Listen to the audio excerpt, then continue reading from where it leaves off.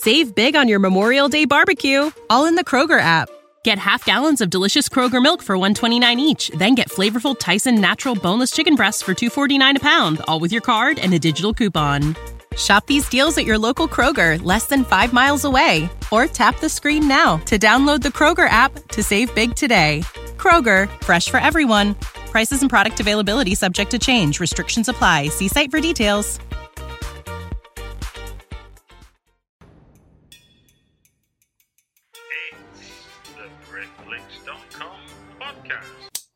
Hey, what's going on? We interrupt this broadcast to bring you the Britflix Fright Fest Preview Podcast 2016. Welcome to another Britflix Fright Fest Preview Podcast. My name's Stuart Wright. And today, I'm calling Toronto, and I'm speaking to Tricia Lee. Hello, Tricia. Hey. How's things going? Great. It's a sunny day here in Toronto. Everything's great.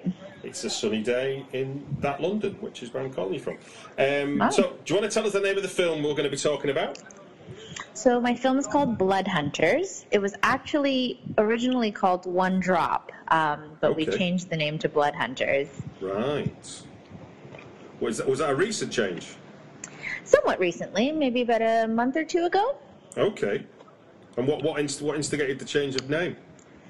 Well, if I told you my film was called One Drop, yeah, would you know what it's about or have a general idea? You mean as opposed to Blood Hunters is about people that hunt blood? Or something that hunts blood.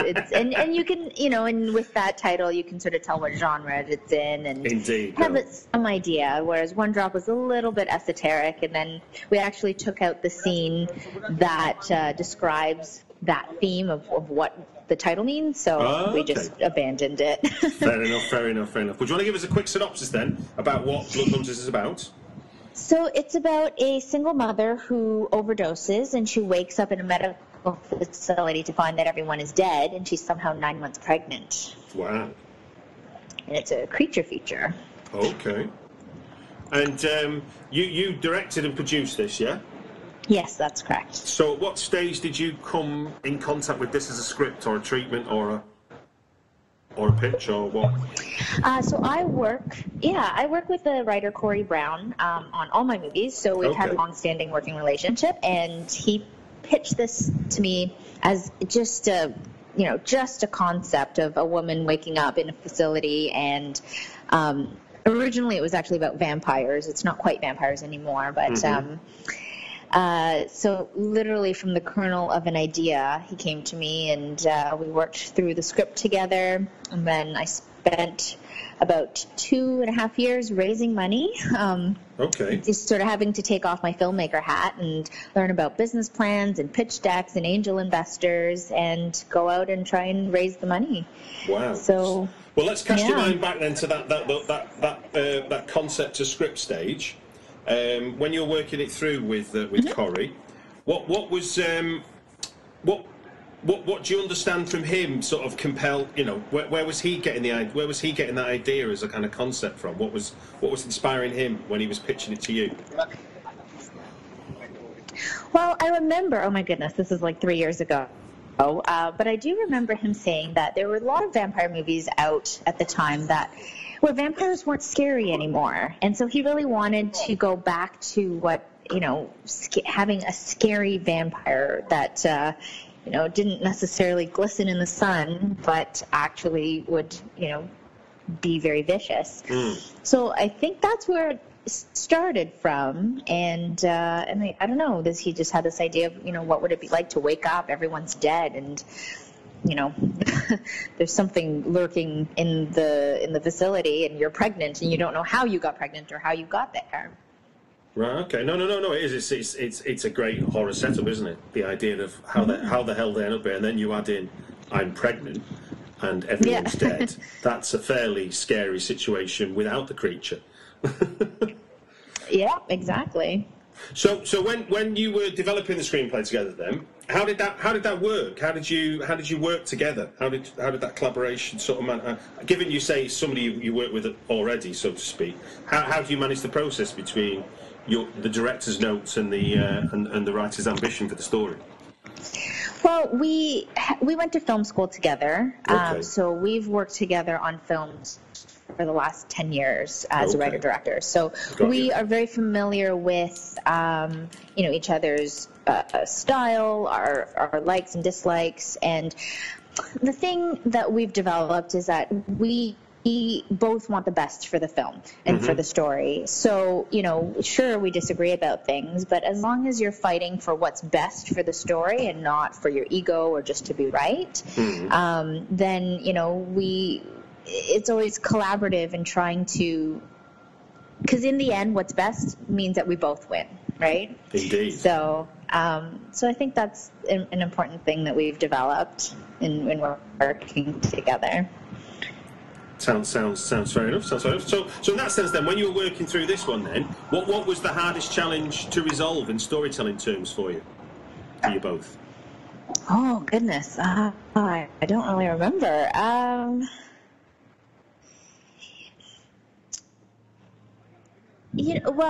This is because this is more in a recent memory. In the editing room, so once we'd shot it and edited it, we were trying to figure out the ending. Now, I don't want to give away the ending, of course you don't. We were trying to decide whether to cut down the ending and keep certain things in or cut certain things out. Right. And the writer's not normally involved in that process, but because we're so close and he's so close to the story, I did value his opinion and have him watch the film. And he fought to keep the stuff in. Right. And he reminded me that, this was the reason why you made this movie. It's the ending that really touched me personally. Okay. So, having him remind me of that was a big thing, and I'm really glad he did, because we did keep it in. Okay, that's interesting. So when you're in that in the pre-production stage and getting ready to shoot, and now I guess this is where you're straddling the producer and director's hats, as it were. What on the page seemed sort of the biggest challenge for you, and can you give any insight into how you solved it? Given that all films have financial and resource constraints on them. To be honest, I don't have a ton of experience with action. Okay. And being a creature feature, there's some attacking scenes and some action scenes. So from a production standpoint, that was the part that I was a little worried about, how much time we had, and the resources, and having a bunch of creatures, lead actor or one of the actors in action scenes. So we actually hired a stunt coordinator to help me out, and luckily my first AD had experience doing stunts as well. So having a team that has that experience support you is so important, especially for something that you haven't done before or haven't done much of before. Yeah. How does that alter your sort of how you're involved in that part of the process then? How do you keep being director as well as obviously give them control to do what they're experts at? You ask them for advice, where do you suggest you put the camera for this to be able to make that stunt look good, or make that punch look right, or the creature jumping, or whatever it is, also while keeping everybody safe. We even had a stunt double for the actor. So, I'd never shot with a stunt double before. So, trying to make sure that the action takes place from an angle that you can't see the stunt double is actually a double. So, you director are taking care of the overall tone of the scene, the look, the acting. Yeah. But in terms of the more technical stuff, I definitely relied on my crew. Brilliant. As a director, when you're on set, well, this may even be before you're on set. How does your conversation start with your cast? Are you setting expectations before everyone arrives? Are you taking people as you find them? Autocratic? What's your game when you're up with your cast?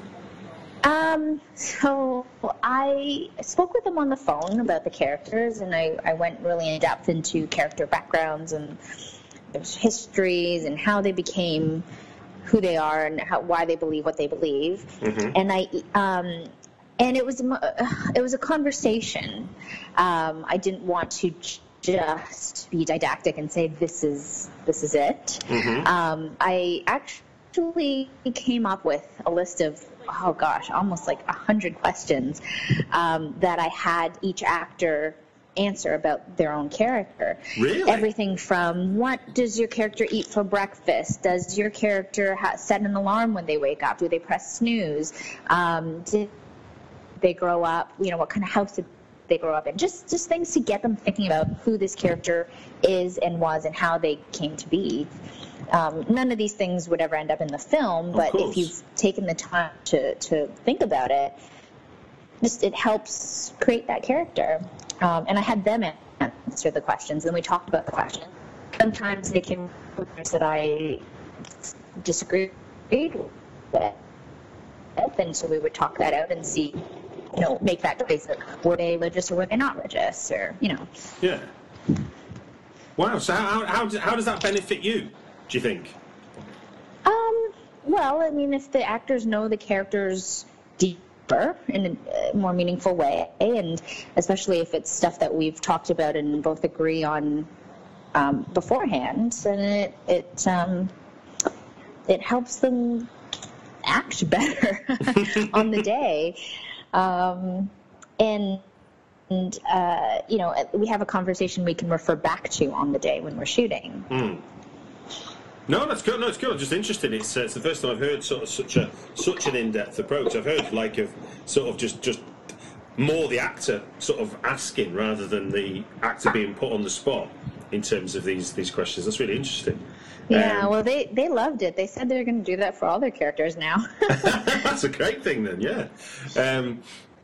So let's tell everybody when they can see Blood Hunters.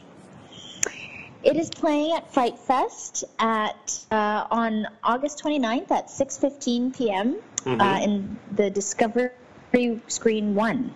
Brilliant. You did that like you were scripted there for a second, I feel. I was trying to remember when it's screening. So, thinking about your movie then, you're good. Sorry, and I should add, you are going to be here, aren't you, in London for the screening? I will be, yes. So is this your European or world premiere? It's the world premiere. Wow. And how excited are you about the idea of a world premiere? Oh, so excited. And Fright Fest is such a great festival. I'm so honored to be a part of it. So I presume then you'll be around for a Q&A and the like, yeah? Yes, I will be around for a Q&A. So in that sense then, if you're going to be there while your film's being shown, without giving too much away about the specifics in the action, what aspects of the film are you most excited to see with an audience? So with my horror films, I always like to try and draw some emotion out of the audience. I believe that, if the audience cares about the characters, then that in itself makes this film scarier, because you care what happens to these characters, and you care if they're in jeopardy, and you care if there's something scary around the corner. So I'm hoping that in certain scenes where I'm trying to elicit some emotion from the audience, that I can feel that in the air. No, makes sense. And I think giving us a pregnant woman who doesn't know why she's there as a starting point is already going to give us quite a lot to trade on in terms of our empathy for the person's predicament. Yeah, hopefully. Question I like to ask everybody, because we're Britflix and usually we usually only speak to British filmmakers, but for Fright Fest I get to step outside that remit. So I'd like you to recommend me a British horror film, or tell me or your favourite British horror film. Mm-hmm. So actually I am British, believe it or not. I have my British citizenship, even though I'm born and raised in Canada. So I actually lived in England for a year during my university. I did an exchange program. I lived in Newcastle for a year. Okay. And I watched Dog Soldiers, Neil Marshall's film. Ah. Yeah, he went to the same university that I did, Northumbria. Right. So I was actually working in a theater at the time, so I actually watched that film like 12 times, and I absolutely loved it. I got to study the movie after watching it so many times, and it's just, it's funny, it's scary, and it elicits emotion at the end, and that's what I love to do with my films, so he's a big influence on me. I was going to say, because given that obviously it's a creature features film in its own right, obviously werewolves. What direct influence then would you say is with that and Blood Hunters, if any? Well, that and also The Descent. Yes. That's one of my really favorites. Like the tone that he's able to. Yeah, mine too, definitely. But particularly in Dog Soldiers, because I saw the British version, and then I came home to Canada, and I made everybody I knew watch that film. Yeah. But there's actually a different cut that came to America. Really? Yeah, and they cut out a scene earlier on, which I think affects the ending, which is very emotional, and the I guess he was like the chief, and he was making a sacrifice, and yeah. I love that emotion, and I love that melodrama, and I love the big music. I love to do that in my own films, and in the version that I watched or I showed my friends, it didn't have a piece of setup that made that moment extra emotional. So. Did you notice it? Did you notice it right away when you were watching? Was you like, hold on a minute, let's... I'm not sure if I noticed that scene was missing when I watched it, like when I was going past that scene, but at the end, I felt it missing. Right, got you. Yeah, and only because I'd seen the original version. No, sure. So let's remind everybody, when can they see your film? It's screening August 29th on Monday, and it's at the Discovery Screen 1 at 6:15 p.m. If you don't already subscribe to Britflix, just sign up for free at iTunes. Hey? What's going on?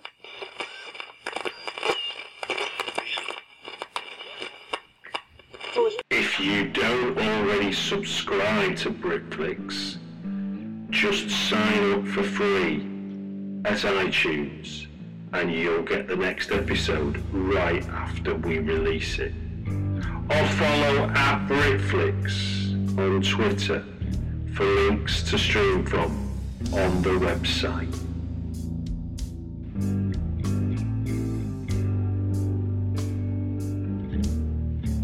This has been a Britflix Frightfest Preview Podcast 2016.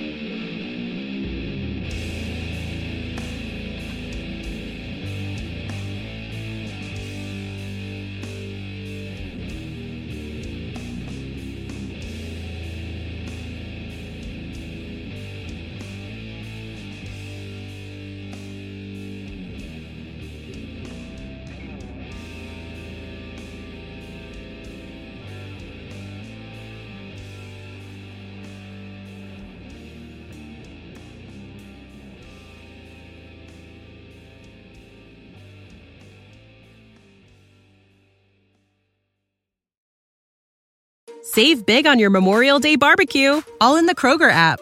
Get half gallons of delicious Kroger milk for $1.29 each. Then get flavorful Tyson natural boneless chicken breasts for $2.49 a pound, all with your card and a digital coupon. Shop these deals at your local Kroger, less than 5 miles away. Or tap the screen now to download the Kroger app to save big today. Kroger, fresh for everyone. Prices and product availability subject to change. Restrictions apply. See site for details.